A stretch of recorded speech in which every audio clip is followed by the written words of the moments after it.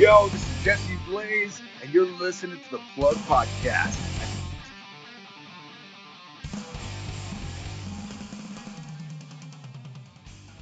All right, as you just heard, this is the Plug Podcast. I am your host, Bushy, Nate Atchison, and I am honored, thrilled, excited to have with me Mr. Jesse Blaze. How are you doing today, sir?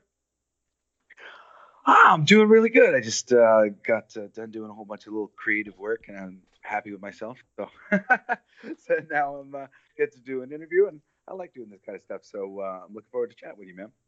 Well, that's outstanding. And like I said before we started recording, I definitely appreciate you taking the time.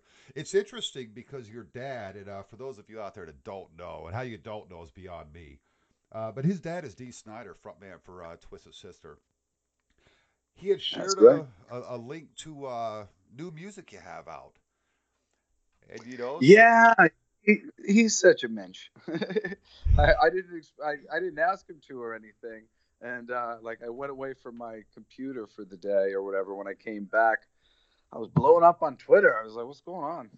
and, and my dad, like, not only did he like post something to like recommend my music, but he challenged everybody to basically not think it was great, which I, I extra appreciated. well, I gotta say, I hadn't heard.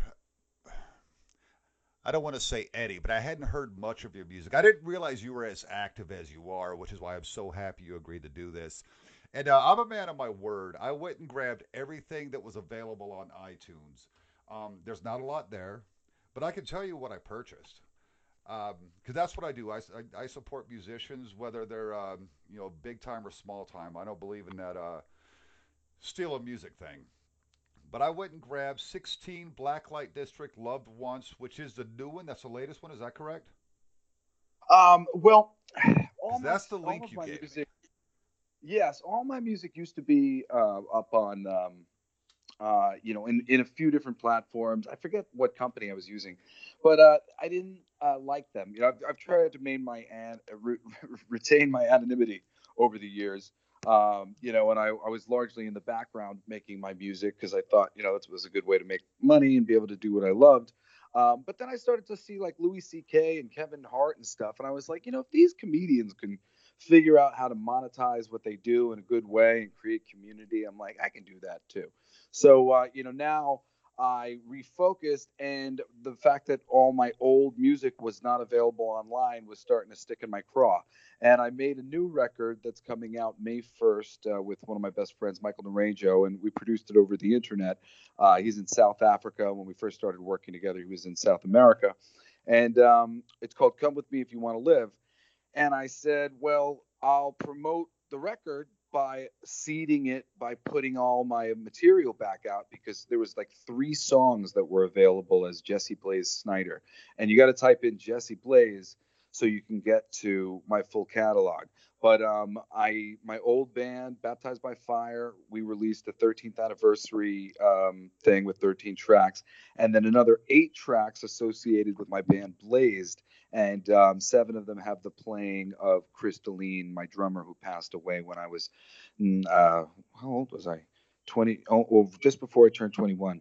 And Oh he was my wow. best friend, and he died. And at the time, I never released any of these demos, and I wish I had. I wish I had just like done this, but I didn't even know they existed. His father spent a bunch of months mastering it all, and I only just found out about it like a week before I released that record, which was just a month ago. And I was able to slip them on, which is so cool. I was so glad to just have Chris's playing in the world and associated with my stuff.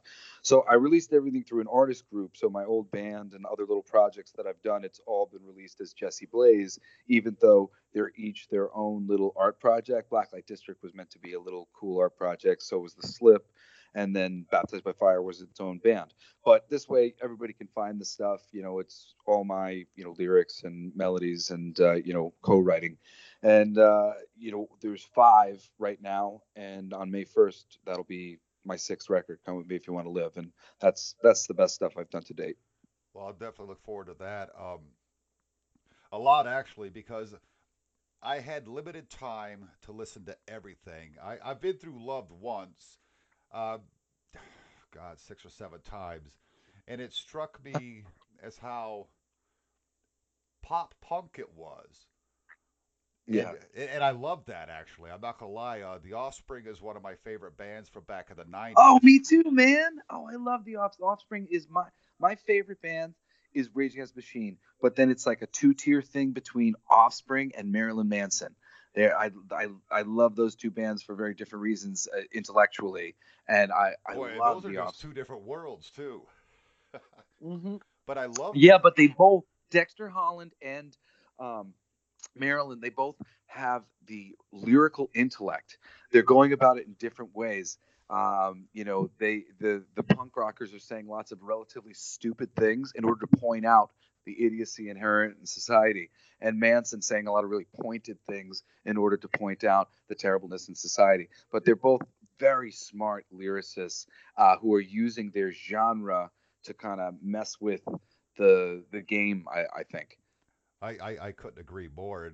And just for the record, I think Mechanical Albums is one of the greatest albums ever Me created. too. You know, Oh yeah, lyrically, it's we've got just similar taste.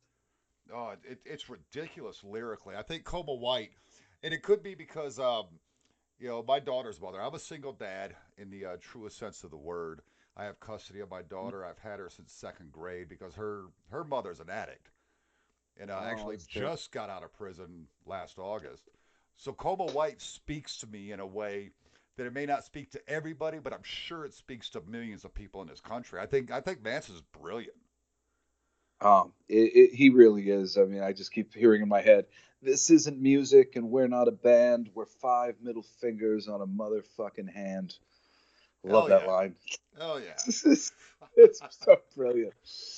No, that's awesome. So I did get everything. I got that Phoenix 13th anniversary album. I got the Slip Love Songs from a Serial Killer. Good. I'm glad I got everything. The Phoenix stuff, I really enjoyed that. That was which band? Baptized by Fire was the band that after my drummer died, Chris. It was weird. I was like on the way up kind of thing. I had this band. I had somebody behind me, my drummer. We were doing great. We were like doing independent films and like showing up places or whatever. Fox and Toyota were using one of our songs and for their commercials, and it was all good. And then Chris died, sorry, and I also was hired as a VJ for MTV, so all of a sudden I had a lot of visibility. Oh And then wow. when my friend died, I just didn't know what to do. And ultimately, what happened was he and I had planned to be rock stars together. And when he died, I felt so guilty. I felt like I couldn't do it without him. Like I wasn't supposed to do it without him. I was supposed to do it with him. And he wasn't with me anymore. And I was just like paralyzed for a second with what to do. But ultimately, I eventually got together with some guys. Mark Weiss helped me get my drummer, Benjamin Clapp, who's brilliant. And I don't remember, maybe Ben helped me get Danny Wacker, my guitar player, who's another brilliant guy. And then my eventual manager, Stephanie Fink, helped me get Dan Carlisle. And I just loved all those guys. And once I had them, I was like, all right, well, this isn't Blazed anymore, which was the name of the band, that I formed with Chris. What should we call it? And considering everything, I was just kind of there was just various versions of the Phoenix that I wanted to call it, and ultimately I settled, on with the band of Baptized by Fire, and I'm really glad that I did too because I changed the meaning of the word baptized when people would come up to us and they'd be like, "What's going on with baptized?" Like you'd never heard anybody say baptized like that before, and I love that. Oh, that's great. I like to play on words. I had cheesy band names. I did the band thing for a while. I had rock and roll dreams myself. Yeah, Having a daughter killed that for yeah, me. yeah. Just because her mom got sick of me being at bars every week, and I was having a blast, but she was home with baby. But I Yeah. mean, my band names were Sweet Jesus because, and that got us a lot of flack. But it was just because that's what our singer said all the time. Every time something would happen, Sweet Jesus, and none of us were religious at all. It was just something he said. Uh, It's just but that's right, when you can do that stuff. And that's the stuff that changes the shape of the language and changes the communication and demonstrates, how easy it is to misunderstand. And I love that. There's so much value in a name like that with with a delivery that's not sweet Jesus. Right. You're welcome to use that. Yeah, no, hell yeah, I'll use that in a story sometime. I think that's a great band name. That'll be great. Welcome to the stage, Sweet Jesus! Exclamation point. Yes, Always has sir. to be printed with an exclamation point, though. What was the other? One band was called Fat Dog, and we stole that from a porno for obvious reasons. And then Bipolar, and that one we called that because we did everything from U2 to Black Sabbath to Bloodhound Gang. Oh, that's it fun. was I always love cover Bloodhound Gang. stuff.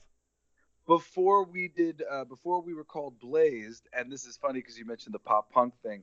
Um, the band was called me and Crystalline. It was called Daisy Cutter, um, which was a which was a which was a bomb that goes off like a foot above the ground, and Right. also a slang term for going down on an underage girl, which we got cold feet about that at the time, but that we should have fucking owned that shit.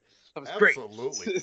Hell, we used to do Daisy Ballad Cutter of was a great J.C. name. Lane in bars, and people couldn't believe what the hell we were Yeah, doing. love that name. I'm so band oriented, but it became very difficult to maintain a band. And nowadays I would have done better, but at the time, I'm just not to say I'm not trying to like pat myself on the back and be like I'm so giving, but let's say this: I'm not so taking, so that the little bit of money that we would get, I would let it all go to them because I was making money in other places and various things. But ultimately, like having a band was just always kind of a drain on me to a certain degree. Um, for like so many things, and I could produce things with so many people and just put music out behind the scenes, in films and on commercials and whatnot, and make some money doing that, which I've had a lot of stuff on ESPN and Monday Night Football or NASCAR or whatever else.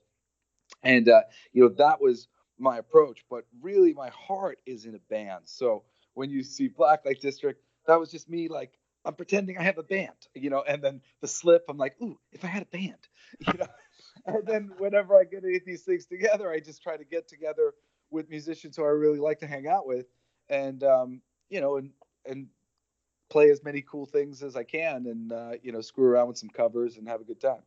That actually makes perfect sense to me. I don't know how much you follow thrash metal, but I've got a real good dear friend in Miami Beach. His name's Ralph Vieira. He goes under the stage name Dr. Fuck. He has a thrash band called Thrash or Die, and he's the exact same Yeah. way. He was my age when he decided to put this band together, released his first album in 2011. He's 55 or 56 now, and they're still working towards releasing their third album. His drummer actually just toured with Yngwie Malmsteen, so that's Oh, the level cool. of talent he plays with. Yeah, Brian Yeah, Wilson Dan, is my his guitar drummer. player from Baptized by Fire. That's his hero, Ingve. Oh, awesome, awesome. But this guy was the same way. He loves being in bands, but he's always out there doing his solo stuff. He did some Kiss cover songs. Changed the lyrics, of course. They call me Doctor Love, turned into they call me Doctor Fuck, and he changed the lyrics. But it's brilliant. He doesn't get shit musicians. He gets guys that are on top of their game. But it's something he wants to do. But he also works for the city of Miami. you know. Yeah. Well, yeah. I mean, that's the thing too. I mean, you end up doing so many things, and I mean, for me too, that's another part of it. It's kind of why like I don't ever have any traditional management. I mean, I have a little bit in the past, but I won't be moving forward. It's just because I do too many things, and I really kind of like them to cross over, and I like to mix up my art stuff like comics with music and designer toy stuff for merch and like whatever the stuff that I can do that's cool and work on whatever comes my way that is interesting to me. So but at this time, I, I don't know. I don't feel like I got to go on the road this minute to just freaking get the word out. I'm a statesman, not a traditional artist. I really have things to say, and I don't like to push people around. I like to just put it into the music so that people can take on my point of view in an appropriate way and see how it fits for size. And I tend to find that people get what I'm saying, and I think we need to realize that we feel the same way so that we can change this world for the better. And that's what I'm here to do. I only ever wanted to make art to try to change the world for the better because art inspired me to do that. And I thought if it inspired me to do that, then I can use it to inspire other people to do that too. That makes perfect sense. It's actually why I do what I do. So I understand because I'm a factory worker now. I'm in pharmaceutical manufacturing, so it's an important job. But this podcast, Yeah. my weekly radio show, that's what I'm all about. Because I don't play music anymore, but I like to play fun, positive stuff. My radio show that you did the promo for, again, I cannot thank you enough. It's Oh, my it's pleasure. it's all about '80s pop, rock, even some disco. Your dad would cringe over that, but fucking, I grew up on it. But it's all Hey, about a he cringes party over so much atmosphere, of the stuff that I love, man. I love Leo Sayers. What can I say? I grew up watching The Muppet Show. You right? know, la, la, la, la, la, la, la. He's like, I love him, adore him. My dad's like, ugh, Genesis, Jesse? I'm Are the you guy that listening got to drunk on my Genesis? What are radio you show doing? and played Manamana. So Heresy. I'm like, Dad, I like it. that's awesome. I have to ask you so that we can move past this part. Although we're going to kind of move into it as well. What was it like? Because we all saw the show. It was only, what, one season, maybe 7 episodes. We saw Growing Up Twisted. But I'm curious about those early years because your dad always seemed like a faithful guy. He's been with your mom for, God, ever, since the club days. What kind of dad was he? He's a great dad. He is somebody who, he had a great dad. Um, you know, uh, he gave his dad some shit, and we're not going to take it video, but it's wonderful that they've got a wonderful relationship these days. And his dad is a wonderful dad. He learned some wonderful things from him down the line of the Snyder Men, which is a love of comedy, and they really pass that on to each other gleefully and happily, loving to laugh. And I watched the greatest comedy classics every day, and I believe it's actually why I'm such a great songwriter, is because I studied the patterning of comedians, comedic timing, how you lay out that line so it hits, Right. and that is melody writing. And that's what I really did, because my I wanted to be a comedian for so long. And eventually my interest shifted, but it was, really just that love of comedy that taught me so much, to be the fool, to be the guy who's picking at the system, or looking at the things that are odd, and getting into the trouble and trying to get your way out of it. Yeah, that's where we learn the most. And I just really, like, bless my father for so many things. I mean, not just getting me into comedy, but then later also turning me on to comic books. He had a strong love of comic books, and it's not like my love of comic books. I mean, I went on to another level, as he said many times. But if not for him, that wouldn't have been introduced to me like that. And he bought me a subscription to Amazing Spider-Man that, I barely read any of the word balloons when I was like 11 or 12. But eventually, a comic book called Savage Dragon um, really sucked me in. Eric Larson, he just loves comic books so much. The creator of that series, he's been doing it for years and years now. He's a wonderful creator, and he loves the medium so much that it really made me love and appreciate the medium through him. I just became obsessed with the one book, and then I started working at 7-Eleven, and there was some Marvel and DC, no, not DC books, I guess just Marvel books that were on the stands, and one of them was Deadpool, and I'd heard that Deadpool was a funny comic book, and that was one of the reasons why I enjoyed Savage Dragon, because it had a sense of humor. And I started reading Deadpool in the bathrooms on my break, and got into Marvel, and eventually became a ridiculous, like, reading 300 comic books a month, like, 150 monthly or mini series, and then 300 books via graphic novels of whatever the greatest thing of all time was, so that I could study and understand the medium that I wanted to know. And, like, I mean, I just, like, I'm a bit, maybe a little, like, OCD, Asperger's, ADHD, in certain areas. I'm like like I just study, and like until I know everything that I could possibly know about the thing, and and then try to bend it and mess with it as much as I can. See, that's actually great because up until I researched you a little while ago, I knew nothing about your comic book writing at all. I didn't even know you had written a four-part prequel to Strangeland. I own that Oh, movie. I've seen it a billion times. it stinks that thing though. It never got to come out. It was all written. It was really great. I was really happy with it.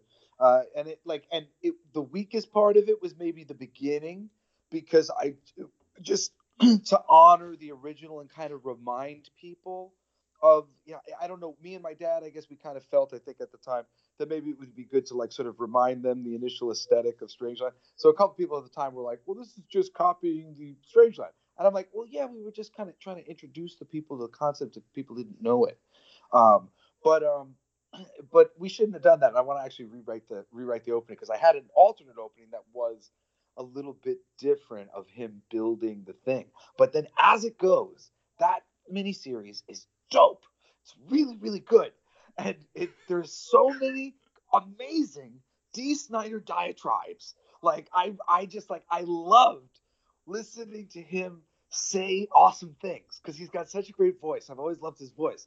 So when I was writing the script, I just couldn't help but like chewing popcorn as I was trying to like pull from scouring the internet, searching for different quotes, trying to read different things, get a hold of different people to pull from, and create these blocks of intellect that just demonstrated what a intelligent horror Carlton Hendricks was, what Captain Howdy was, to really just give him power through his words and mind. And man, by the fourth issue, I was just dropping so many powerful pieces of words from other people, but just collecting them and putting them together through his sick mouth. And it was so good. I loved doing it. And then when Fangoria Comics went under, and like all, me and my buddies, Mark Kidwell and other people who were working on stuff at the time, we were all just kind of shit out of luck. Everything kind of stopped, and we still have a lot of art, and we still have scripts, and we still have whatever. Scott Lucina, our editor, I think he said the fourth issue was near done, except needed to be colored. I'm actually looking to see if we could. I think we have the rights to it, and I think I'm at least going to do a printing of the first and second issue because the second issue is freaking done. I have it as a PDF in my freaking mailbox, Oh wow. and if I can do on demand with somebody, I'm just going to print it because I know there's a ton of people who would love to read it, and I would love people to read it. Stinks Well, that nobody absolutely. got to read it. Fans So of the show or the film rather, and of course the song off that classic '84 "Stay Hungry," they're going to want to see it anyway. yeah, I wrote it When so you long release ago. It's it, been sitting there. shoot me an email because I'll go buy the damn thing. Oh well, I'll send it to you, brother. Oh, I mean, seriously, don't do I'll that. I'll send be it on to cloud anybody who nine. tells me. I think, like I said, all I have to do is find the PDF and I'll get it over to you. But yeah, it was some great stuff. It's called Strangeland Seven Sins because the premise of the story was that um, he is his initial pulling of his victims is from the body modification community. And Right. these pillars of the body modification community, when they realize what he's doing, they basically think it's bad for business and this is going to get us shut down. But they're really not exactly the best people. And they like go after him, to take him out, to kind of take care of their own business, kind of street justice of their own. And there's seven of them, basically like the leader and his assistant and like the bitch who runs the place and like all these different people who get Howdy and really just take the crap out of him. The first issue just ends with them beating the shit out of him, pretty darn good, and like really really really good. And because it's all a comeback for him of not giving a shit about pain. Broken bones, no problem. shamanistic breathing, baby. And like the real part of this pain. It's funny. I've really come to understand this so much too afterwards, because I've like gotten into tattooing later. I always wanted tattoos. I just like was, uh, you know, I'm an artist, so like I was really like hesitant. I wanted to get the right people to do the right thing, so it took a minute before I trusted anybody to put any ink on my skin. And but there's pain. You can learn so much from pain. I mean, a tattoo is a really interesting experience, because it's like we recoil at so many things like it's such a big deal, and then you get a tattoo and you're sitting there kind of going like, man, I'm a big baby. Yeah.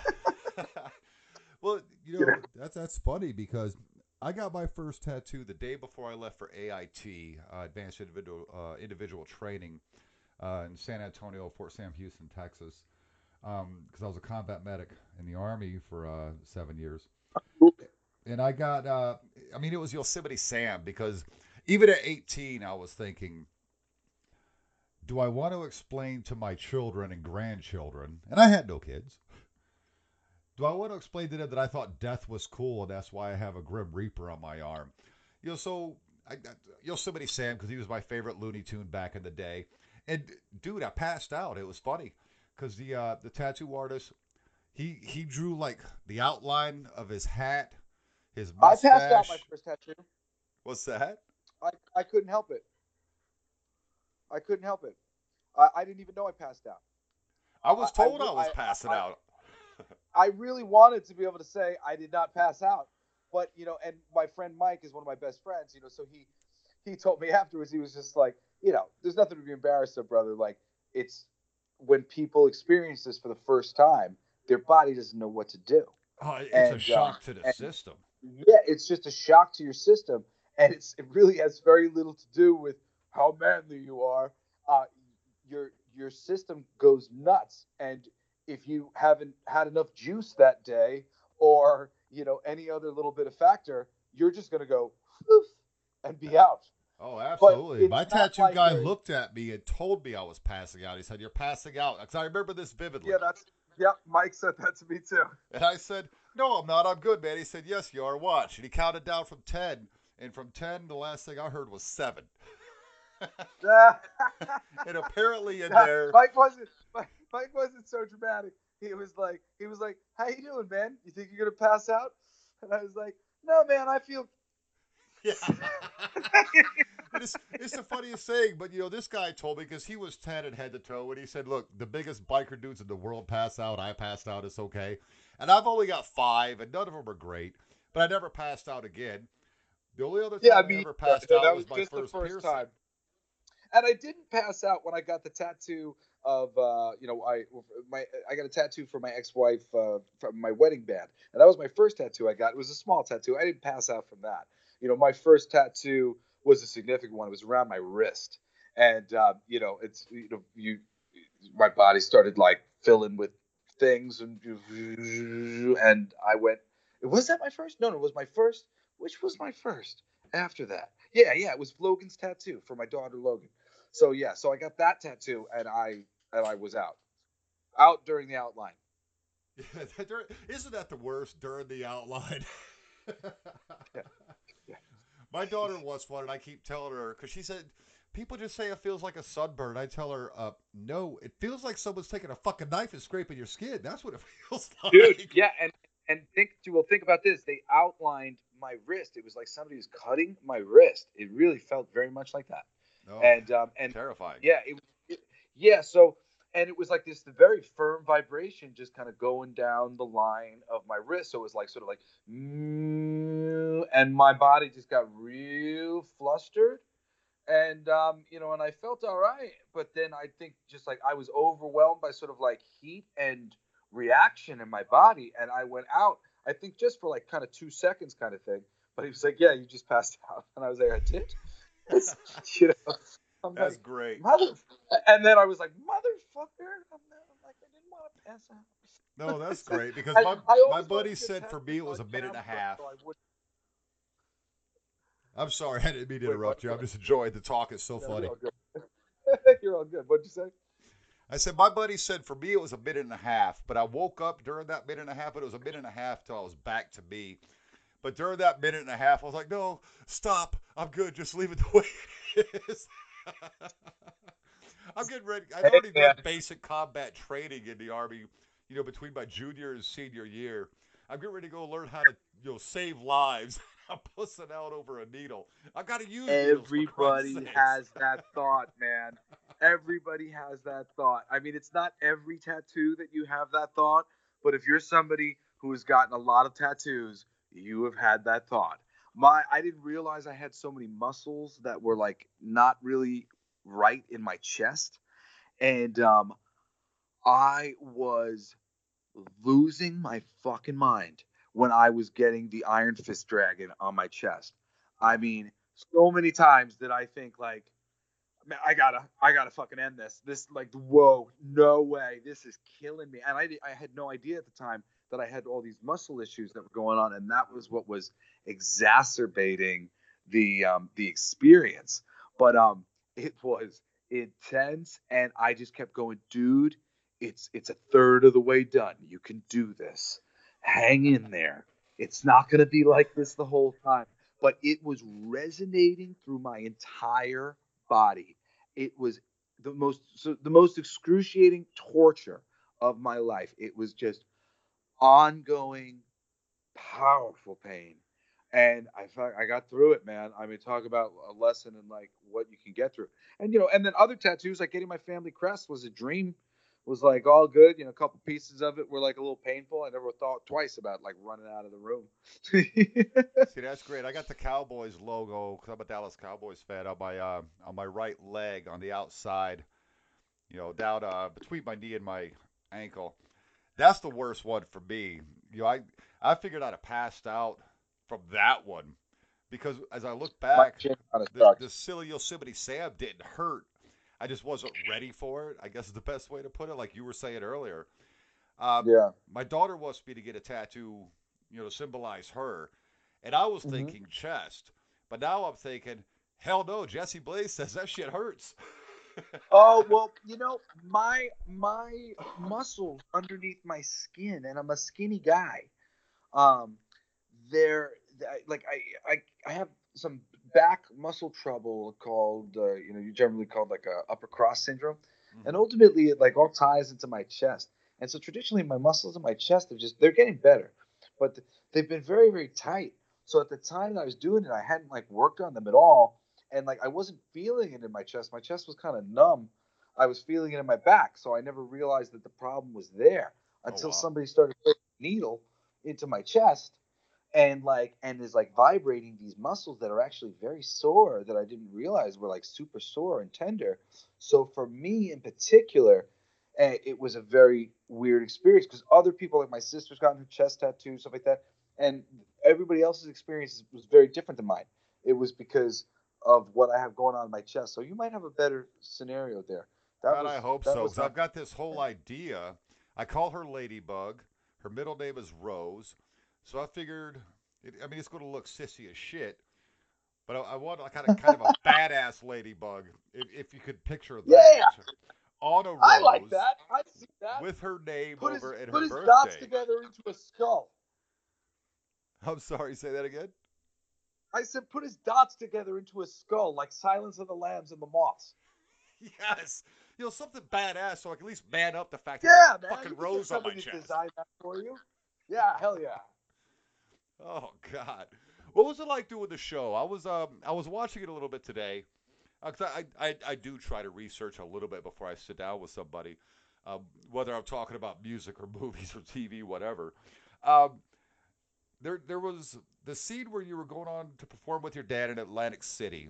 Your sister performed a song. Lita Ford was there, and Yeah. you kind of got into a thing with a musician because you said very plainly, I'm not trying to make it on my dad's name. I want to do this on my own. And this guy said something to the effect of, you're just some rock star kid, riding his coattails, and it pissed you off. Now that was the show. Was that accurate or was it staged for television? So let me tell you here. because it's so funny. It's always the same thing with Corona Twisted. The things that you would suspect we staged were not staged. The things you would suspect would happen were staged. That's not generally a problem that I have at all. I'm a real hardworking guy and really nice, friendly guy who does for other people generally when I can, and I don't ever really have any trouble with that, other than I don't know the occasional asshole on the internet who just tries to say that because they don't know anything. Oh yeah, So, internet so tough I mean, guys are my and like, absolute favorite. yeah, I mean, so like, what's that mean? I don't really care about that. So, otherwise though, I really, I mean, that's never actually happened to me in life, other than on the internet. So, I mean, with that in mind, I think the writers saw sort of maybe a comment on the internet kind of thing and went like, well, can we set it up so we could kind of have you say something about this and like whatever. So, and thank you to Momo, the dude from the band who volunteered to, maybe make himself look a little bad in the name of the thing, but it resolves, positively or whatever else by the end of it. Sure. But yeah, that was a little bit of like magic. But meanwhile, CPS getting called on us, that was real, and I mean it's Really? complete bullshit. It was a completely ridiculous thing, but that was real. That actually happened during this taping. It was insane. We were like, "Are you kidding me?" And we're shooting a reality show. This is insane. That's It's like, that's what a crazy because ridiculous actually thing. I would have thought that was here's fucking reality TV for you. No, and my brother did freaking split open his head and need to get stitches, so taking apart the stupid trampoline because my mom very much did want to get rid of the freaking trampoline for a very long time. And if we were going to have a bunch of people over her house, she wanted that ugly thing out of there. And, you know, and That's my sister really was freaking emotionally compromised at the time. She was really young, and there was a lot of pressure of all these things, and but she loved that thing, and it like affected her, and all these things, were very real that were going on. And then there was some other, and that thing with the guy at the magician at the magic shop, that absolutely happened. And oh my me god. overprotecting my mom the whole time. That actually happened. That was me overprotecting my mom at the time. Excuse me. That's hilarious, and I'm glad to get that insight because with reality TV you never know. You never know because it's always quote unquote reality TV. So that's really interesting. So, thanks for clearing that up for me because I was thinking, what a fucking dick this guy is. Yeah, yeah. Forgive Momo. He was in on it. He was in on it. No, Sorry, no. Momo, I'm sorry. Generally, I've hated people. you for years, but I'm over it now. Yeah. I've always been pretty respected, with few exceptions, and I always defend myself when I'm not, and you know, they resolve. So it's all good, and I certainly don't mind having a. The thing that I learned about reality shows when I was doing all that stuff was, um, if it, everybody like spends so much time trying to like grab to the floor to not allow them to depict you in any way. No, don't show me like this. But if you let them show you a way, they have to make you resolve your character. That's the whole storytelling thing. They show you Right. in a way so that they can move that thing to some other place. So if you allow yourself to grow, you just set yourself up to really shine on a show because it just allows the audience to move with you and understand you.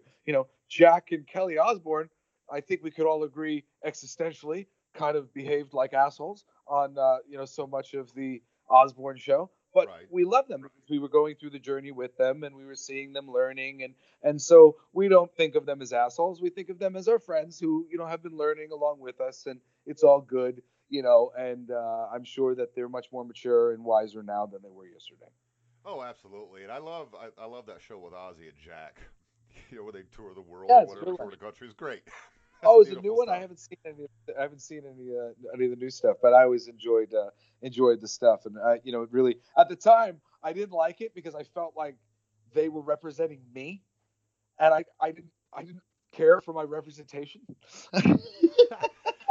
No, you're good, man. Your dad went up against Congress, okay? Against the PMRC. Your dad rules. You could never be put in the same thing as, Yeah, the but Prince of I mean, Darkness. yeah, but I was just projecting and being like, it was just like a teenager looking at another teenager going like, "Oh no. what if people think I'm like this teenager? Gotcha. You know, that kind of, you know. So, and it's funny because I actually know like Jack and Kelly from like when they were babies. I mean, I haven't met them again since then, so we don't remember each other. But on whatever level we have a connection, and but you just think, oh no, if they look bad, I look bad, kind of thing. And the controversy inherent in those things. I've always been a sensitive kind of guy, and it took me a while to build up my armor. That's great. That's great. Um, that wasn't your first foray into reality television. Rock the Cradle. That's actually a show I had never even heard of. It never even came across my radar. How did that come about? Because that was children of celebrities or musicians. Let's say musicians. I don't want to say celebrities. Musicians Yeah. competing in Yeah, a. it was basically an American Idol type thing to see who had inherited their parents' genetics or whatever. It was really interesting. I mean, what a learning experience for me. At the time, it really tanked me afterwards, just because I didn't know what to make of it. But now I recognize way more clearly what I was dealing with. From the jump, they didn't really expect much from me. Um, I think they just really wanted an excuse to put on the "We're Not Gonna Take It" music video and "I Want to Rock" music video. They like made they after like courting me for like 6 years because the two high up producers, really sweet people, um, they sorry, my children are calling on the other line, and I'm just texting them that I'm going to call them when I'm done with this interview. Oh, you're Um, okay. You're okay. yeah. I love the fact So that you're a dad. So do what you have to okay. do.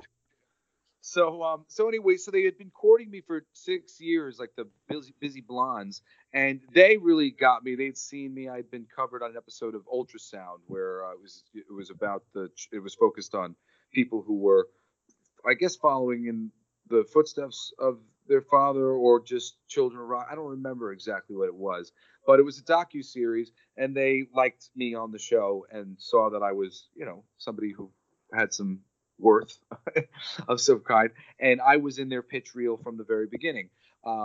Blessed are the two of them for seeing that in me, and they fought for me. But then I ended up having to audition at the very last minute, and I went in with my bass player and a guitar, and I sang this acoustic song of mine called "One Way Track" that's on that Loved One EP, and they kind of casually accepted me into the thing. But I definitely felt an air of like I was just sort of like, so they could get some something. They were like, yeah, all right, I guess he's handsome enough, blah, blah, blah, blah. But they didn't think much of me because I wasn't a singer, and all the other people that they had on the show were like singers who had these really great voices or whatever. So I went in there and started dominating because I'd been on the road in playing live music actively for almost a decade at that point, and all of these other um, people who really were very talented in various ways, they just didn't have a lot of experience Right.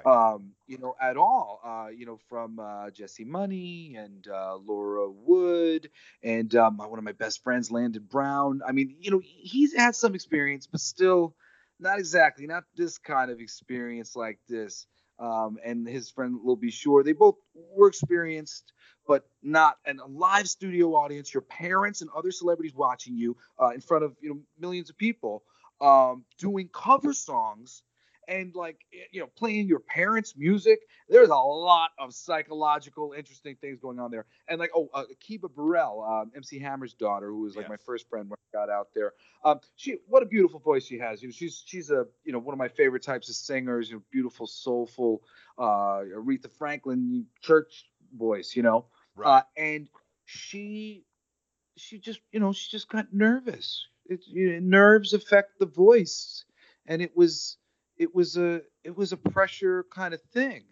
Uh, I've been trained to be a cocky rock star, so that kind of shit doesn't affect me. Right. You know, I go out and I kick ass, and I was just gonna go have a great fucking time and look great and sound great and have a great time. Freaking I do backflips and put on a great performance and honor the rock stars of the past and honor music and just I was gonna win by being so freaking joyful at what I did that they couldn't say no. I eventually realized that I just never had a chance because they decided I wasn't the winner from the jump. They wanted me to be the bad guy. So they were trying to make me the bad guy. And my parents were actively fighting the producers on live television, going, these producers are miscutting my son and making my son look like an asshole. And like they're literally saying it on live TV. I can only imagine how aggravated David Goffin and the other production people who were trying to paint the picture of what I was, which was like the Apollo Creed to Crosby Loggins' Rocky. Rocky, And yeah. Crosby and Lucy Walsh, they were the other two who were able to excel because they both had a lot of experience. Um, a lot of experience for Lucy playing piano largely. Her getting outside of the piano, that was outside of her comfort zone. She didn't have a lot of experience there. But she did her best, and she had some great performances. Lucy was great, and Crosby's good. I like Crosby. Crosby doesn't excite me is the thing. I'm more interested in kind of Chloe and some of her more interesting things that she did. Chloe Latanzi, who I really think she had no experience and she found herself like really fast on the spot. She did a great job of like doing something interesting every week. And you know, Crosby's like a singer-songwriter guy who should be writing his own songs, which he is, and he does, and he has his own stuff. Like I'm down to listen to Crosby doing his own tunes. Watching Crosby do a bunch of other people's cover songs, I just don't think Crosby's heart's in that. And Well, that makes sense. That makes I sense. try, yeah, and I tried to put my heart in that while I was doing it, and I really felt like I did, and I earned the victory. But I think they decided Crosby wins. I was kind of shocked, and my whole family was shocked, and all my friends were shocked. Every person that I've ever run into has sort of told me they were shocked. And we were shocked. I mean, like I'm just being honest. We were all shocked. We were like, really? Okay, all See, I'm right, going to have cool. to find this You know, show so that I can watch it because that's the one thing that uh, came across my radar on doing a little bit of research today that I'm like, what the fuck? How did I not see this? Because I was all over Rockstar at Excess. I was all over Rockstar Supernova. I picked those winners day one. I was like, this guy is going to win, and this guy's going to win. So I probably would have chose you if for well, no it other was funny, reason. man. In Canada, they got the show like 6 months later. So like after my first stream of "You Were Robbed" came the Canadian stream of "You Were Robbed." you know, because I mean, for me, the only reason why like it still sticks in my craw is because they wouldn't let us play our own music. And the reward for winning the show was you got to play your own song. And I was all queued up to play Juggernaut on stage for a live audience on TV. I really felt like I earned that, and I'm a songwriter, man. That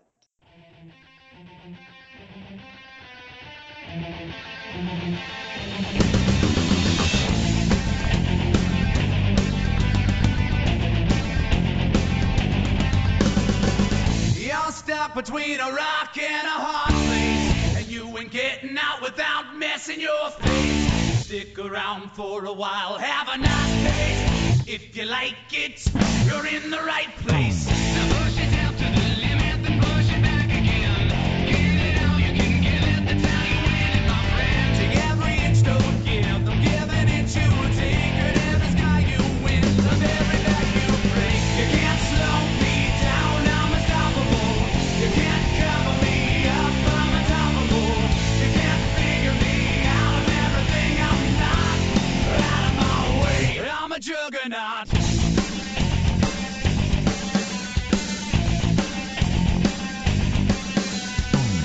It's an uphill battle, no, you might not win. And if you get knocked down, you must begin again. So pull the wool of your eyes, cause you're the cover you cry. The beast of fucking surprise when you're the breathing alive. You're stuck between a living and a dying.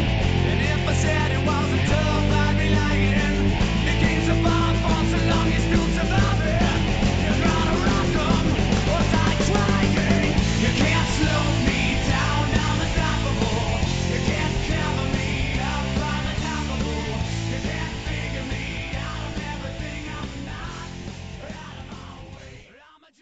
meant something to me to be able to show my words to people and not be Right. singing other people's shit. And so it was just it really it hurt me that I didn't get to play my song. And I begged them actually to let us both play our own original song on the last episode, and they wanted to make it just whoever won, and it was so messed up that they did that. Yeah, that sucks because I remember my It bar really did. scene days, and we wrote our own stuff too. And bars, it's all about if you keep people coming and buying drinks on a dance floor, they don't give a shit about your original music, but you pour your heart into that stuff. You Yeah. spend hours writing and rehearsing your music. It takes you 10 minutes, 20 minutes to learn a song. You know what I mean? Yeah, To learn somebody else's stuff. especially for me, man. I've been doing this a long time. I'm like, I was just like, they brought in a vocal coach for the people after week 2 because not because of me, because the other people couldn't sing. But it was huge that the vocal coach came in because um, I grew so much. Liz Lewis, holy crap, she was amazing. It was funny because one of the producers were like on the DL. They were like, listen, I know you saw last week that people there were a little bit of nerves going on, and people were a little pitchy, and they decided to bring in a vocal coach to help some of them with that, and it wasn't because of you. And I kind of went in there a little like, all right, cool, because I didn't have a good experience with a previous vocal coach who kind of told me a lot of diminishing things, basically told me that I didn't have a high voice, and I was always trying to push for more, and didn't maybe have the best voice at that time. I was getting better, but I was not pitchy. I was always like in key. I just like was a little, just a little kind of not in control of some shrillness here or there. But I mean, I would use that for for the rockness. So it was a good thing for a while. But I wanted to be able to have a better control of all my higher range. And Liz Lewis just like blew me up with so much knowledge in such a short period of time. I was so grateful for those 7 weeks. And then literally, I moved back. I found out when I moved to Los Angeles, years later, she was 10 minutes down the road from me, and I took vocal lessons from her for like 3 years, Oh and wow. she taught me so much and just opened me up like crazy. And I mean, the Blacklight District stuff, and I mean, granted, some of my producers helped me as well, like my co-writer and producer Will Knox. He's so brilliant, and he's got such a beautiful singing voice as is. So he was able to really help me get some of the best out of me in a lot of different things, which was wonderful because I knew I had more in me and more, and all those people got me to a point where now I can use all those tools all the time, and it's just sort of like a matter of what I want to sound like. So Oh, that's great. That's great.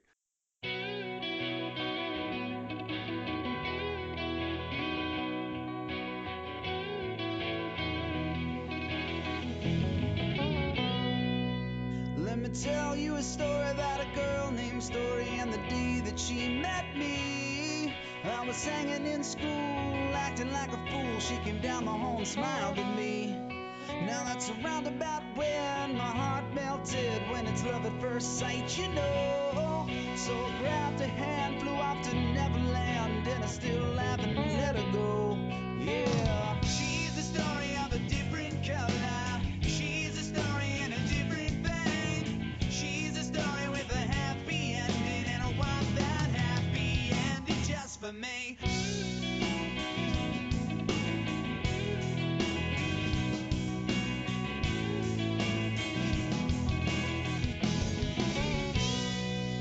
Let me tell you a story about a girl named Story, and the day I asked for her hand, well, she broke a jaw, couldn't talk anymore, and tragedy struck my band. But it was on with the show, 2, 3, let's go. I said, will you marry me? She said, I said, that sounds like a yes to me. Yeah, she's the story of a different color. She's a story in a different vein. She's a story with a happy ending, and I want that happy ending just for me.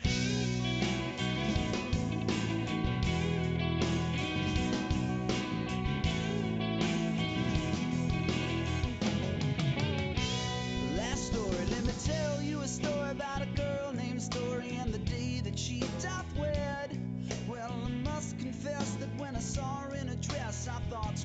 party, where's the bed?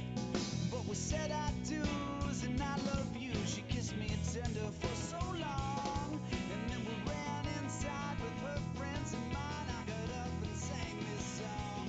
Yeah, she's the story of a different girl life. She's the story in a different vein. She's the Hello. All right, I've returned.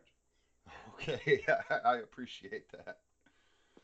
I'm so sorry that it's so unprofessional of somebody trying to conduct an interview, but I like to drink a Oh no, couple of it beers worked while I'm perfect. doing this. And My no, I'm sorry. Go all ahead. good. I said it worked out perfect because my kids needed me. Good, good. And like I said, as a dad, I would never stop that. What was it? Twitter, maybe Facebook? I don't know. I saw they're in Florida. Yeah, they're in Florida right now with their mom. They were what do you call it? On vacation that was already planned when this kind of all began, and then they just have extended the vacation because their her parents have a nice home there with a pool and whatever else. So the kids have basically been on vacation and doing schoolwork from down in Florida for the past month. Nice, nice. Isn't this a crazy time? It is indeed. I'm really trying to think differently. My friends and I have an art collective that we've created called The Next Invention because we think it's time for some. I don't disagree. I tell you what. No, now I just moved to North Carolina from New York a little over a year ago, and there's Oh, cool. so much I miss about New York. But I hate New York, if that makes any sense. Oh man, that makes total sense. I'm a Long Island boy. I enjoy escaping New York to get back home to Long Island. Right now I'm in New Jersey, and hanging out with my girl, and it's interesting. I'm trying to get some things going over here because I got a lot of friends in the music scene over here, and I don't know. I got an NY tattooed on the side of my neck. There's something about this place. See, I was way up north. I don't know how familiar with the state you are because most people that are from the New York City, Long Island area don't understand that anything exists above Albany. But Albany was 3 hours south of me. I was up in Watertown, where Fort Drum is, 10th Mountain Division. Oh yeah, You yeah, know, and very cool. the cost of My living. bass I'm sorry. Go ahead. my bass player was from Poughkeepsie. Okay, yeah, that was south and east. So still, you know, that's upstate. We were considered northern New York.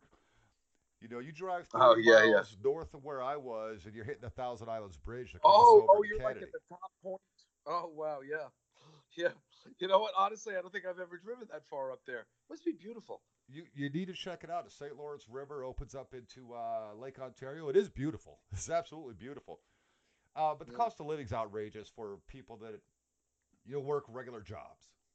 For Yeah, lack yeah. of a better term, and New York doesn't want to pay even skilled workers. I was an LPN and was still struggling. I was a production foreman in a factory and was Uh still huh. struggling. Where I work now, I'm just a schmuck, man, and I'm making more money now in a way lower cost of living. It's like I'm living high on the hog. Well, it's crazy, man. I mean, really, like that has been a thing to entertain. As somebody in New York for so long, but I just feel like I can't live like that. Just of that idea that like, oh no, it's too expensive here. I'm like, it's where I want to live, so the money will come. Sure, sure. I definitely understand that. I hate the cold. I hate the cold. I cannot It's stress been a enough blustery how much I day hate over the here. cold. I don't like shoveling snow. It hurts my back. So I brought my daughter down here in December of 2018 to visit some friends. We were going to stay down here for Christmas. And it's the mountains of western North Carolina up on the Tennessee border. And she fell in love and begged me to not go back. And I was like, done fucking deal. Done deal. Because my family's from Greensboro, North Carolina, and Portsmouth, Virginia. Anyway, we're a Southern family. It's just taken me 32 years to get back. Wow, Yeah, I lived up there for a that's long time, and I've only been to the city once. I spent 3 days in New York City, and I will tell you this: I was hooked. I was like, holy shit, if I knew how to make it here, I would live here. The amount of people drives me insane, but there's always something to do. And that's why I was like, I'm getting tired of having nothing to do. you know, I go to work and I work overnights, so I sleep all damn day. I'm in such a small area. There's no 24-hour joints anyway, even before this pandemic hit. But now there's like nothing to do. You can't go visit any tourist sites. It's driving me right up the fucking wall. Yeah. No, I don't know. There's something about New York. It's funny. When I moved out to Los Angeles, I felt compelled to get a tattoo that said New York somewhere on me, Nice. um, because I never wanted to move there. Uh, I was sort of like pushed out there. Like after the 2008, collapse of the financial system, Right. I a lot of voiceover work, which was what I had tended to do to make a lot of my money at the time, um, dried up. So I was the voice of Pizza Hut and GameStop and Cheetos, and like all those jobs came to an end at once. Um, and I I needed to do something different, and everybody just had been directing me to Los Angeles for forever. And I finally was like, "All right, I'll go. Okay, fine." And I love Los Angeles. As I tend to find the reasons to love most places. But as soon as I came back to New York, um, I was just so glad to be back. I really just love this place. I tell all these people down here, these are all country type folk. I'm in the Bible Belt, which is kind of hard for me to get used to because you know as well as I do, as someone from Long Island, that's New York, and we drop the F bomb and we do it a lot. It's the way we talk, Oh it's the way yeah. we're raised. And between the F bomb and the Oh yeah. GDs, I get in a lot of trouble down here. But I tell them all, go to New York City at least once. You've got to see it once. It's the most amazing city on the planet. Yeah. And I've been all over the You heard my world, song I "Fuck grew up You." in the army, so I've been all over the world. But New York Oh yeah, City, no, I I mean, bet. it's great. What's the most interesting place you've been to? Or what's the most interesting, unexplainable, people generally don't believe me when I tell them, or I've never told anybody because I thought they wouldn't believe me, thing you've seen while traveling all over the world with the military? With the military, ah, it's really stupid. Tell me, tell It's me, tell me. really stupid. We went to Strasbourg, France, Okay. because at the time you didn't need a passport to cross into different countries. We went to a McDonald's, and that Mhm. McDonald's put mayonnaise on everything. That was weird enough. But when you went in to use the facilities, use the restrooms, you pissed on the wall.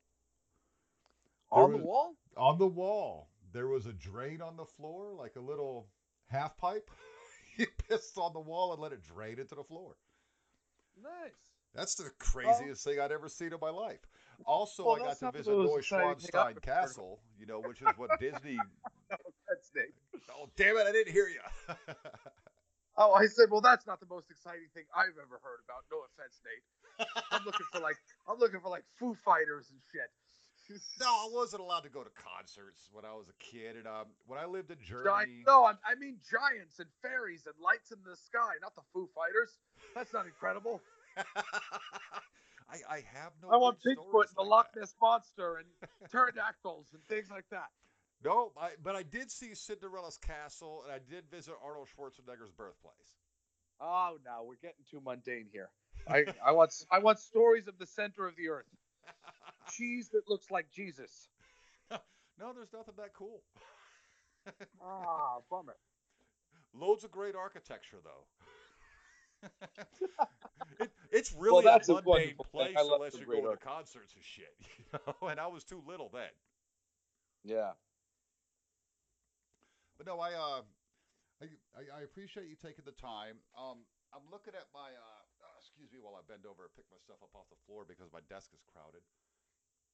I'm looking at the notes that I made, and I believe I've covered really everything I wanted to cover. I want to get a little bit more into your music career. Now, you did say that, man, I didn't realize you'd been involved with music that long until I was rewatching that reality show today, and you said you'd been at it for a decade then. Mm-hmm. Yeah, this is like I'm like 18 years, or going on my 19th year. That's amazing. So you have another album coming out May 1st.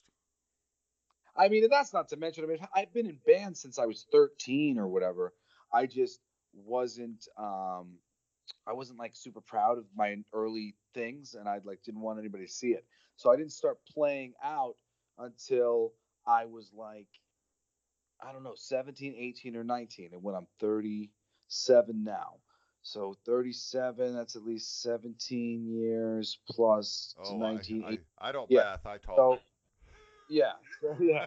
So it's like so yeah, so like almost 20 years, depending on how you're counting, of like since I started writing things like Juggernaut and recording and producing these things and getting them out, and one after another. And I mean, it's crazy because I work way faster like writing wise and lyrically and melody wise than I do producing the stuff.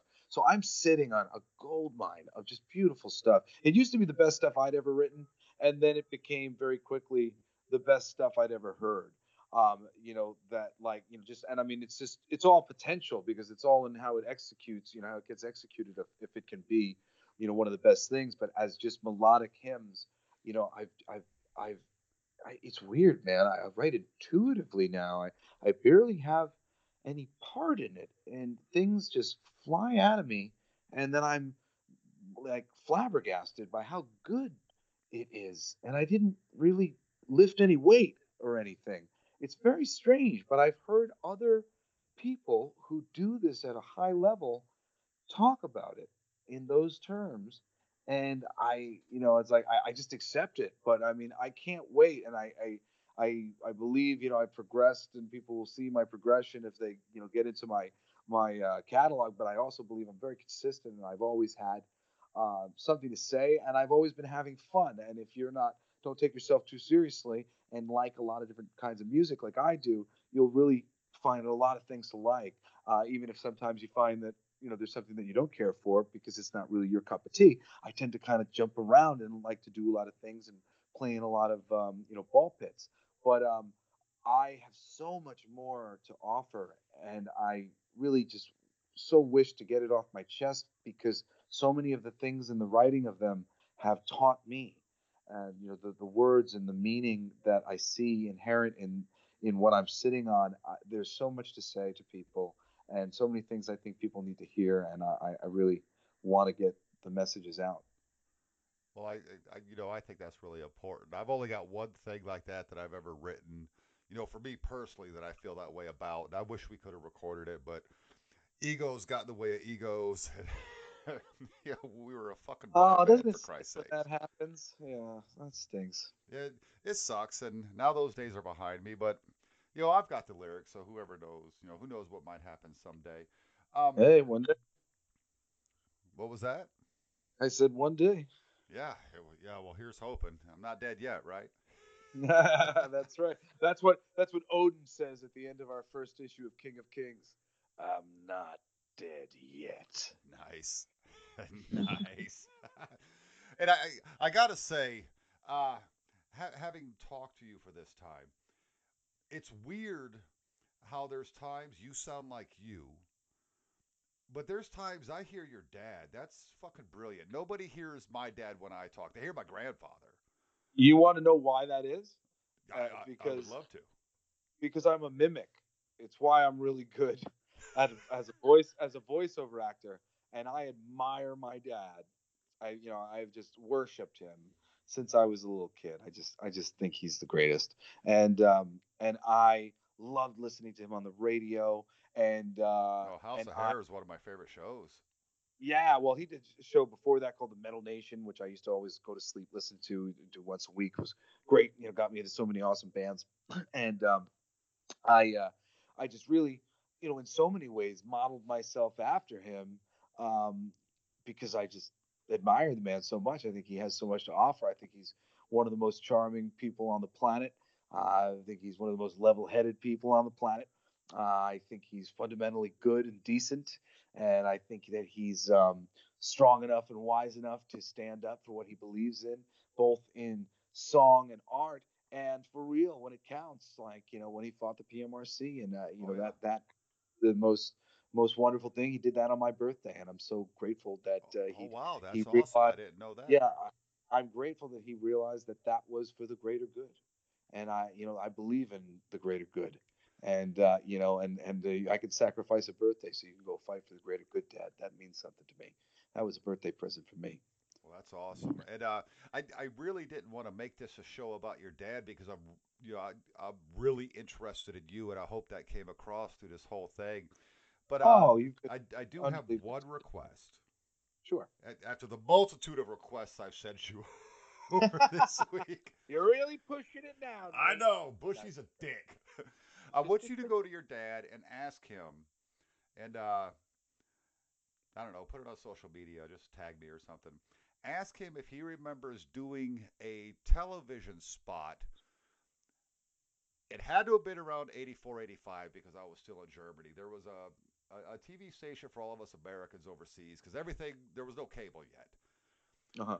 So everything was German television, but we had one channel. It was Armed Forces Radio and Television Services, Oh, you know. AFRTS.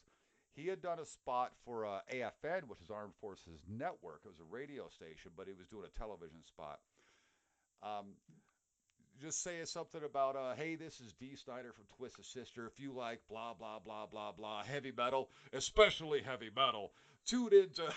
you know, just ask me if he remembers doing that spot. I would love to know because I've actually looked No, all over I can tell YouTube you to the find answer to out. that question, and it is absolutely not. That is what he would say, not verbatim, but any variation of that. The Metal Nation was his radio show. The tagline was, "If it ain't metal, it's crap." That so no. Is he gonna remember saying, especially the metal? No, absolutely not. Of course he's gonna. I mean, he's gonna be Damn it. like, of course I said that. It's like I don't recall specifically saying that, but I said that all the time, and I still say that now. Oh, that sucks. Because I could even find there was a stupid radio show. It was somewhere And he between does a lot six of and that. ten minutes.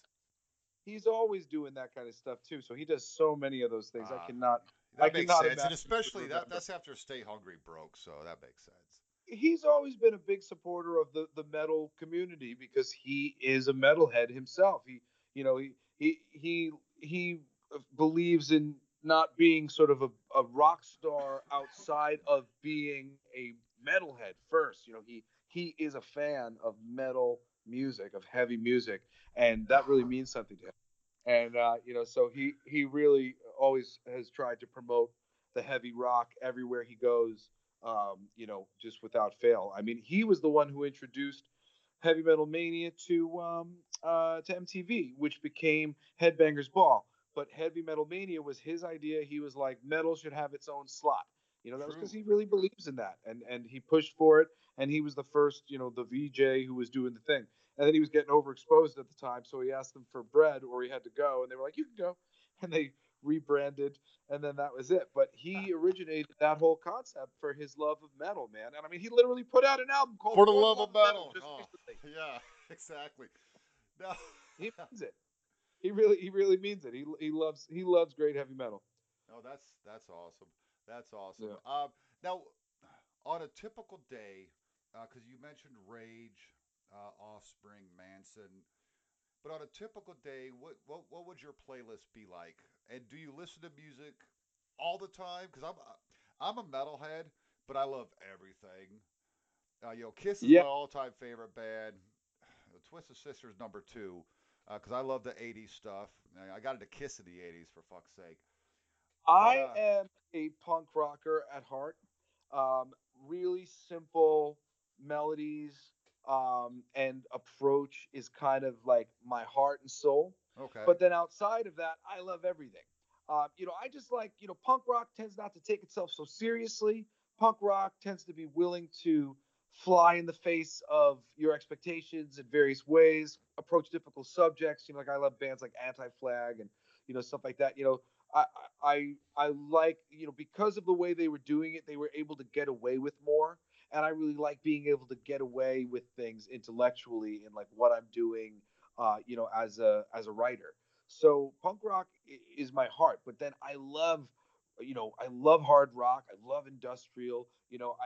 I not like a huge like super heavy metal fan, like death metal stuff like that. But I really do love a lot of different metal bands and a lot of hardcore bands. It's really generally it's like I don't love every country band, but I love plenty of country bands. I Sure. don't love every gospel band, but I'll listen to plenty of gospel bands.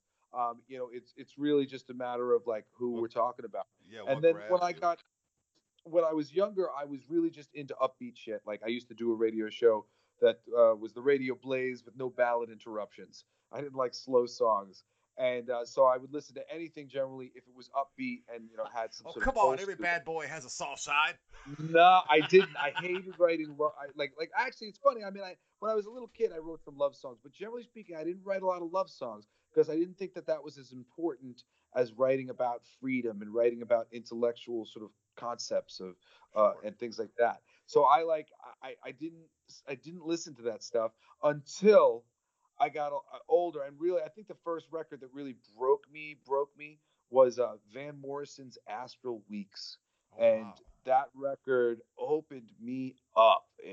And I was really exhausted, and I put it on. It was recommended on the Rolling Stones top 500 albums of all time, and I was just decided that, like, even though I didn't like certain things, I was just going to study a lot of different music because I wanted to know more. So I Sure. started going down the list of the top 500 records of all time, and the previous record that I'd listened to I really didn't care for, and it was like from the same era, and I had no expectations for this thing, and it came on, and I just, like, every care in the world just melted away, and I fell in love. It was so beautiful, and and that really just like changed my whole perspective on light music or light rock or hippie rock or anything, and that was it. The barrier to slower music opened up, and now I just generally like and listen to anything. That's And awesome.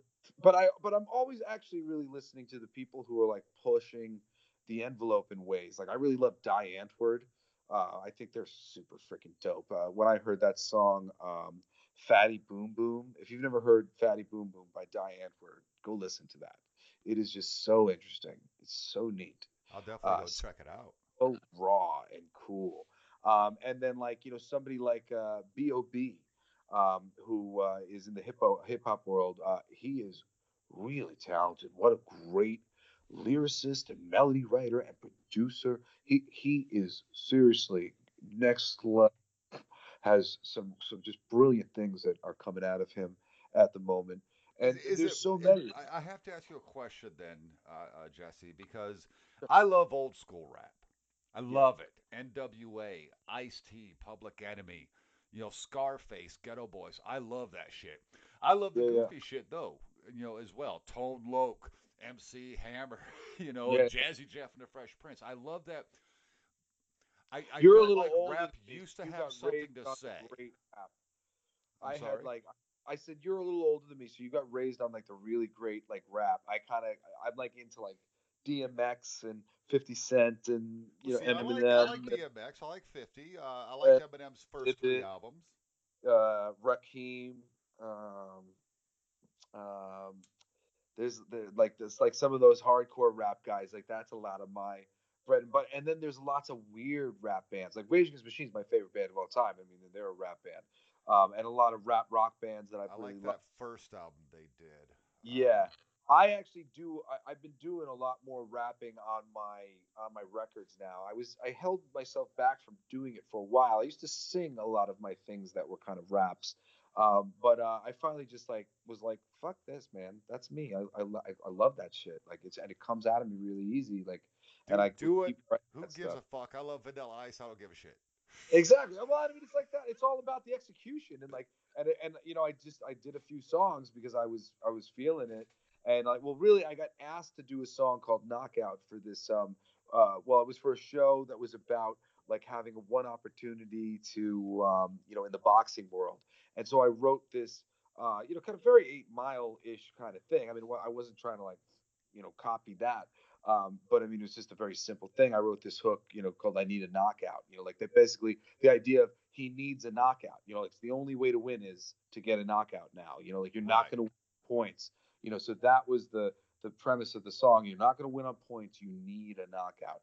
And it was just the nature of the show. I just rapped for it as just sort of a demonstration. But when I did it, it felt so right. and it was a mix of things, and that was just one more tool from all the different types of music that I enjoy. And I was just like, dude, you don't hold yourself back from using any other tool in the trade except rap because you feel like it's like cultural appropriation or something, and you're Fuck like, that. If you could do fuck it, that, do it. man. I was like, screw that shit, man. It's like, and for me, it's so additive when you can, have that in the mix Sure. among all the other things. It's one more piece to tell a story even better and to say more things, to be able to say more about a thing. So And, I and really even enjoy reach it. more people. Yeah, exactly.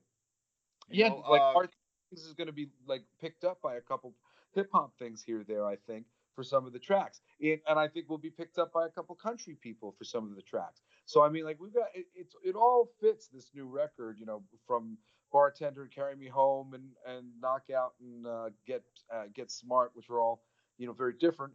One's two country and two rap songs, but together it's a cohesive sort of piece of Americana. I think there's a smorgasbord of shit, and we're all exposed to all of it mostly. We can dive deep into different things, but in general, we're all being exposed to a lot of different stuff, and it wouldn't be great if we could get all of it in one place yes. in a way that makes sense. And that's how I approach music these days. And when it's appropriate, I rap, and when it's appropriate, I go blues, and when it's appropriate, I bring in the soul, and when it's appropriate, it's poppy, and when it's appropriate, I fucking yodel. Whatever makes sense. Oh, I want to Whatever. hear you yodel right now.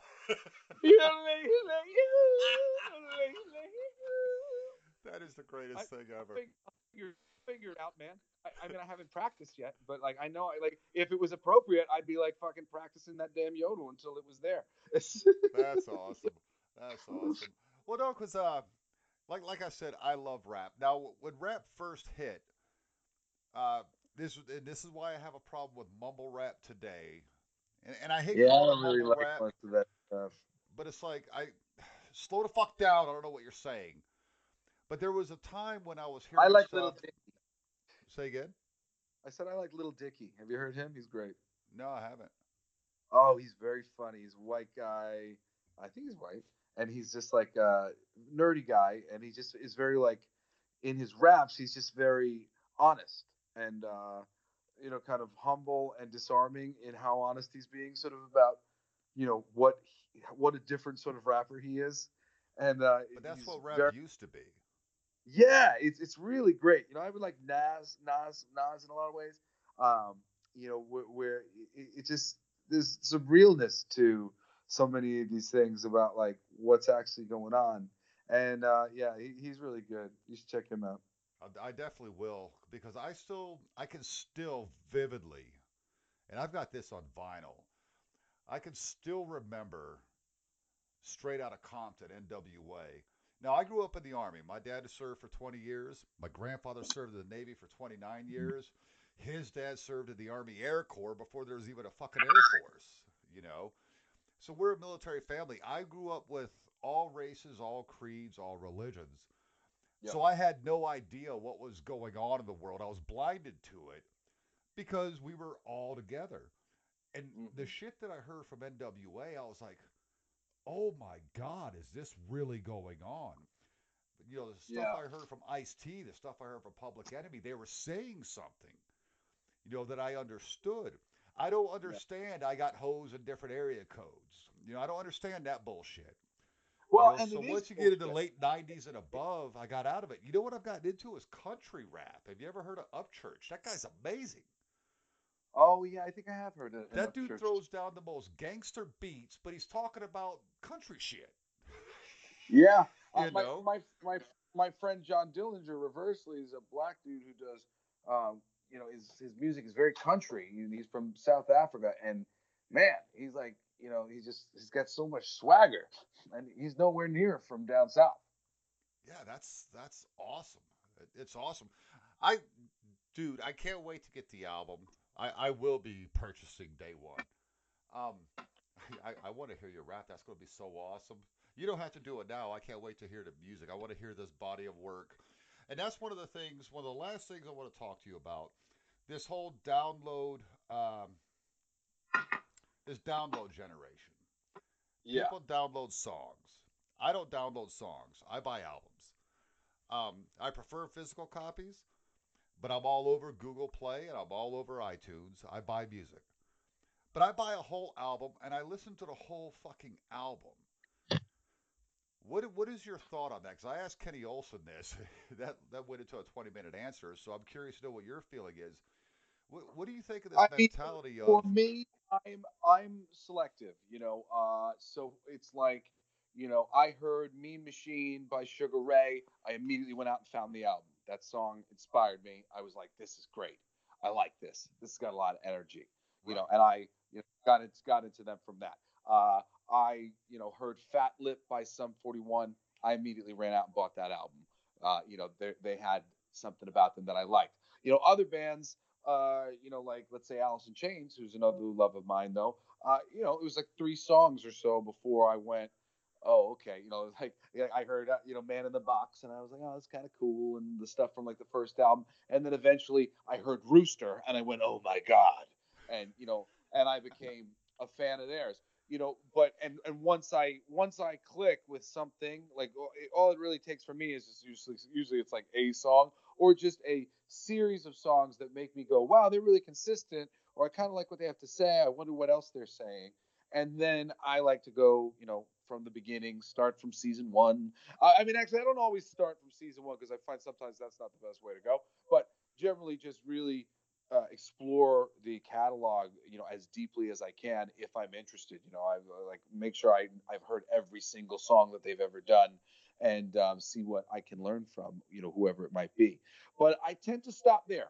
I don't really. I'm very anti sort of like the worshiping of other people, but I do believe in the honoring of other people's work, and like the contributions that are actually made, and I like to hold those things up the most. Certainly, I know plenty about a band here or there, but I'm all about the music, man, and I love to listen to albums once I find people that I'm into. And the album, it's like it's a lost art, man. There's not a lot of full albums getting put out, and so many individual singles getting put out, and it just makes sense for the artist to do it that way. But I love being able to tell a story in parts and put something Okay, together thank that means something God. more. You were making me nervous. Thank God. Go ahead. Yeah. Cause my whole thing is, um, first of all, I hate people that only release singles, and I don't hate them personally because that's ridiculous. But it's like I'm trying to capitalize on this one thing that I think is good, and I'm only going to concentrate on this one thing. Um, as an artist, I would think, look, I have busted my ass to put out this body of work. Don't I, as the listener, owe it to you as the artist to purchase the body of work? Because most of the time, you pick any record from any genre anywhere, the single is not the best song. There's something No, hidden in people, that is so much better. yeah, people take down Nickelback all the time, and I'm very quick to defend them.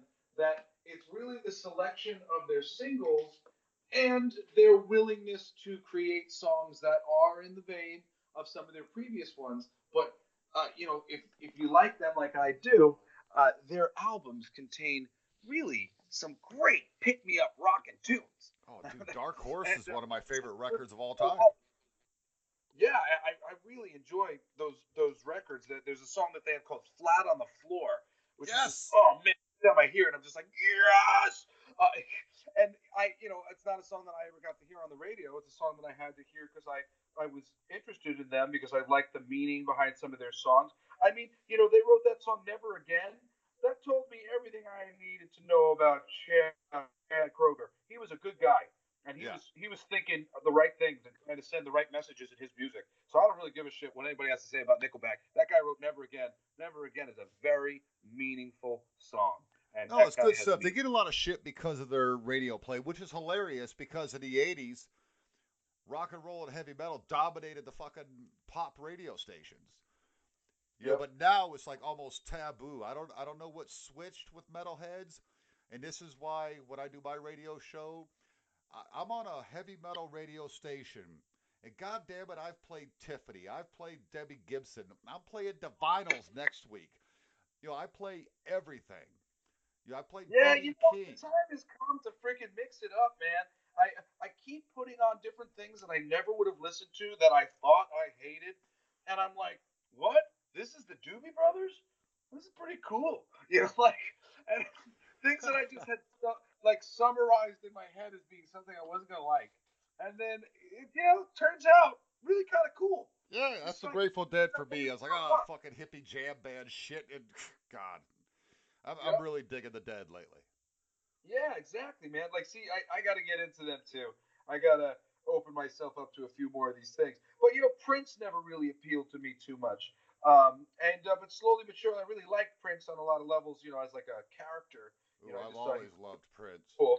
But I didn't really listen to his stuff. And just the other day, I was watching Purple Rain, and and I've been getting into his things. Since one day a Prince song came on, and I just started dancing like crazy. And I was like, you know what? I don't know. On some level, I like this, and I got into him. So I just love to study whatever my interests are, Sure. and anything that other people have decided was a worthwhile, experience for them to enjoy. I'm usually down to explore as well. Nice, nice. So, punk rock fan, what do you think of the Dead Kennedys? You know what? Honestly, they were a little bit before my time, and they're one of those slightly older for me punk bands that I never got into. I grew up with Green Day and Offspring, and like Goldfinger, and like ska bands, and like No Doubt, and those were all like the mainstream like punk things, and then MXPX and Bad Religion, and Sure. those guys who were like from a later thing. My like only earlier guys is like little Operation Ivy, which I didn't really love that stuff as much, but like I loved Rancid. I love Tim Armstrong. He's so great. Yeah, Rancid was good. Check out Dead Kennedys. It's funny because Jello Biafra, very, very political, but punk in its originality was very political. I think Mhm. they've softened it. Green Day actually made it political again when they came out with American Idiot. Mhm. But check out Dead Kennedys. Um, what about the Sex Pistols? Come on, if you like punk, you gotta like the Pistols. Yeah, I enjoy the Sex Pistols. I mean, again, like to me, a certain some of these bands were like it's like my dad's bands. I love the Ramones though. I'm a huge Ramones guy. Ramones and Motorhead are like my two favorite classic bands, and I kind of like Baptized by Fire was meant to be a combination of the Ramones and Motorhead. I wanted to Nice. just be in a really like the Ramones Ramones was kind of that was like my inspiration. I wanted all our songs to sound like that song. That song is just so rip roaring. Oh And if yeah. you listen to the by Fire stuff with that in mind, you'll totally understand. You'll see a very clear path of what I was going for. I love that stuff, but that's what I liked about that early punk is it was so simple. It was almost the guys couldn't play, but they really could. These guitar players were laying down some heat on those guitars. Maybe not the chord progressions, but the solos were definitely there, and they were really Oh, there's plenty speaking of great about ones. stuff. Yeah, no, absolutely. I mean, there's so many meaningful punk bands, out there who did a lot of things. The Anti Flag was like, my favorite. One that I got into that was, just a cool political punk band. It's funny, there's so many bands, so it's like so easy to miss one. Sure. I just never got around to hear them. So I'm sure I've heard a Dead Kennedy song here, there, whatever. But like, that wasn't the thing of choice for the moment and where I was growing up. But it's They're great, more now that you hardcore, recommend, I got I something to guess. listen to on Spotify. I'm sorry. Say that again. I said I'm glad you're recommending them though. Now I got something new to listen to on Spotify next week. Well, yeah, they're a little more hardcore, hardcore punk. Yeah. And Jello definitely is not a vocalist, but it works. He's not nearly as good as Johnny Rotten, but it works. It works in the concept of the music. I recommend the album Frankenchrist. That's my Okay. all-time favorite Dead Kennedys album. Songs like "Soup is Good Food," basically talking about unions being kicked out because this is during the Reagan era. Unions being kicked out, and people on soup lines and things of that nature. Stars and Stripes of Corruption. MTV get off the air because this was the advent of MTV and music videos and just anything that looked good they were putting on the air. It's really a fun album. It's not dancey pop like Green Day or Offspring, Hmm. because that's what I consider more like a pop punk kind of thing. Even though I love it, but this is more underground type shit. Even though they weren't underground, but they had to they had to create their own record label to get their stuff out. Uh, So I definitely recommend them. I'll go ahead and let you go, Jesse. I really appreciate you taking the time. I didn't get to finish earlier. You reached out to me on social media just because I followed your Twitter page, and I thought that was absolutely amazing. I thank you so much. Thank you for recording that promo for me. Two of them actually. I actually once I listened to the whole thing, I'm like, oh shit, there's two in here. So I was able to put two together. Um, but you just took the time out of your day to do that for me, and you don't know me from fucking Adam. So thank you so much. And nothing from nothing. That really shows me that your dad was a good father because he raised a good man. For you to take time out to, do that for some schmuck that just followed you on Twitter, I really appreciate that. And people out I don't there believe listening, in this the guy will idea answer that you. there are any schmucks. You're not schmucks. There's no schmucks. We're all in this together. Absolutely. But you know what I mean. No, I do. I appreciate the compliment and thank you for recognizing that. And I it's nice these days now I hear from people who remember me from the MySpace days. And when I was a VJ on MTV, there were a lot of teenagers who would write to me who were dealing with suicide and things like that. And that's really where it began for me. And I just very much saw that I was doing good by getting back to people and, caring about their well-being. And I've, been thanked so many times for being supportive and encouraging, at hard times for others, and I like to be able to do that because it's like the most rewarding thing I can do, and it's free. I don't have to do, I don't have to do anything to do it. Absolutely, and it makes people like myself feel good. You know, Oh, I'm you know, glad. if nothing else, it's like, oh, holy shit. I was because my daughter, she's 14, she has no idea who the hell you are, and she sees me on the phone. She's like, "What are you texting a woman again?" I said, "No, I said I'm messaging Jesse Blaze." She's like, "Who is that?" And I said, "You know this little band, Twisted Sister?" She's like, "That guy?" I said, "No, his son." But her eyes got even bigger. She's like, "Wait, he does music?" I said, "Yeah, listen to this," because I had gone and bought your album exactly what I said I was buying it. I went and bought it because that's just the kind of guy I am. The one you had Mhm. linked me to, which is that what is it? Only Love, I think it is. Let me pull this up. Loved Once. Loved ones, yeah. Yeah. So I went and immediately downloaded it, and I'm listening to it. She's like, "That's that guy," because she gets excited by stuff like that. Michael Sweet, shook her hand and gave her a hug. Because have you heard of the Nashville Rock and Pod Expo? No, what's that? That is it's a podcast expo that happens every year. It got canceled this year because of obvious reasons.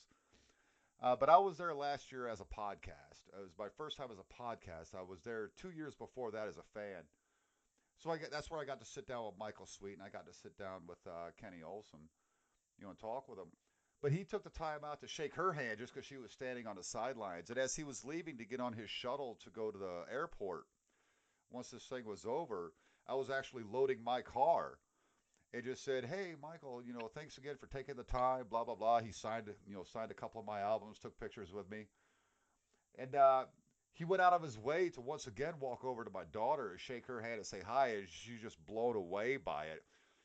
So it means something to people like us that I won't say menial because no matter what job you do, it's fucking important. I don't care if you sweep a damn hallway in a school. Eh, It's all important. But it means something to us when somebody who's out there and up there, so to speak, takes the time out of their day to talk to us and interact with us. It really means a lot. Well, it was my pleasure, Nate, truly, and thank you so much for your enthusiasm uh, in my direction and towards my music. And I so glad that you listened to my pops. Oh, well, it's a done deal. I mean, I like I told you in emails, because yeah, I've had to email this guy to get him on the show. I'm a sick motherfucker for life. You know. Yeah, myself as well. Outstanding, outstanding. Now, there's something I like to do when I close my show. First of all, I'd like you to promote the name of the album and the release date again. Uh, May 1st, and it's called Jesse Blaze. Come with me if you want to live. That's a great title. That's a great title. And I, of course, am going to promote the same thing. Check out Jesse Blaze. Check out his. He does have a Facebook page. He has a Twitter page. Are you on Instagram? Yeah, I'm on Instagram. I'm Jesse Blaze 149. All right, check him out there. The last thing I like to do with my guests is give you an opportunity to give a final thought. Anything that comes to your mind. You know, it's an interesting moment in time, and I would just like to encourage everybody out there that if they have time on their hands, to consider taking a step in the direction of your dreams. There's never been less barriers to cross. What are you doing? Learn an instrument, read some books, better yourselves, start a business. You know, there's an opportunity here, and I think we should all really take advantage of it. That's actually pretty deep because we're all sitting around bitching how bored we are. I never really looked at it that way. That's outstanding. That's That what I'm is. saying, friend. I encourage you to take advantage of this time. I might have to pick up the guitar again. Damn. Hell yeah, why not? What else you doing?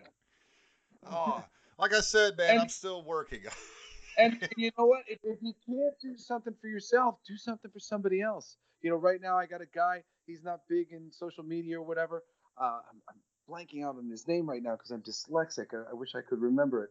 Maybe it'll come to me. But he just like showed up out of nowhere. Loved the music, similar to you. You know, he heard the music from a link that my father posted, which was very cool. And he made me a fan page on Facebook, and he's been sending them messages to all of his friends and connecting all these dots for me. And he just like hasn't stopped working for me. And he just keeps going, well, what else am I going to do? I'm like, I got time on my hands. I love music. And your dad said that you're somebody who hasn't gotten the recognition he deserves. And he said that really clicked for me because I know so many bands that haven't gotten the recognition they deserved. And I hate that. And when I Yes. heard your music and I thought it was so great, I was like, this guy needs to get the recognition he deserves. And so, I mean, that how touching. So, I mean, if you don't have anything in your own mind to do, go help somebody else because it means a lot to somebody like me to have somebody react like that and give some time and energy to helping get them where they need to be. It's the most wonderful thing. Oh, well, I agree, and that's why I'm playing your music on my radio show. And I gotta say, I did something like that. I post on social media on my Facebook page something about no matter what you need, I'm still working. I'm getting a stupid, ridiculous bonus just for going to work every day because my area is not affected. We're in the mountains, it's a rural area. If you need help, reach out to me. Even if it's only $10, reach out to me. I will send it to you. And I actually had somebody do that. Now, it's only one person, but they saw that and they reached out and said, look, I never do this, Mm-hmm. but, you know, I'm out of work. My husband's out of work. We need to buy groceries. Are you for real? And I said, send me your PayPal information. I sent her $50. It doesn't cost a lot to be a good person. That is so sweet, man. What a kind gesture. And it's funny. The other day, I had a friend of mine. I was just kind of like looking for sort of like advice, assistance, direction, and they just like took the situation out of my hands and went, I got it. Here you go. There you go. You're taken care of. You don't got to worry about it anymore. And well, it's not wonderful.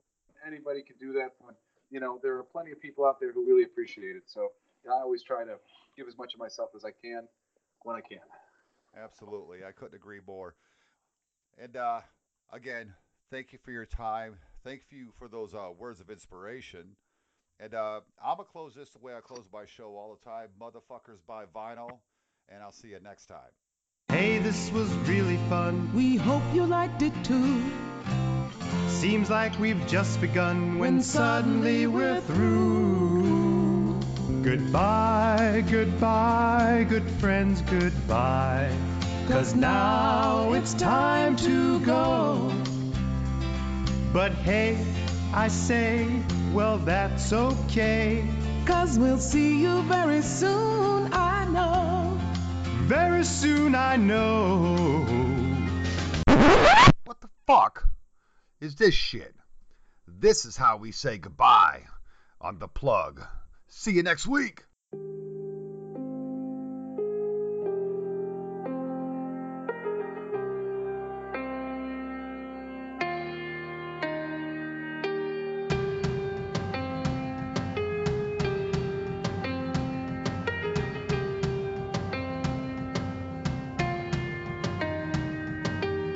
Said I don't care, said I don't mind. But it's all bullshit till you get tried. Said I don't care, but the truth hurts. Don't know how it's gonna feel till you hit dirt. 'Cause I've been around here for so many nights.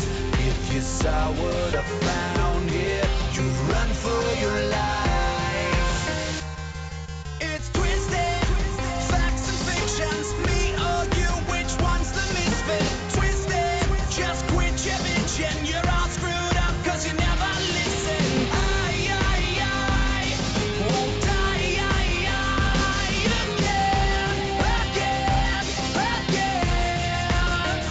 Everything is twisted.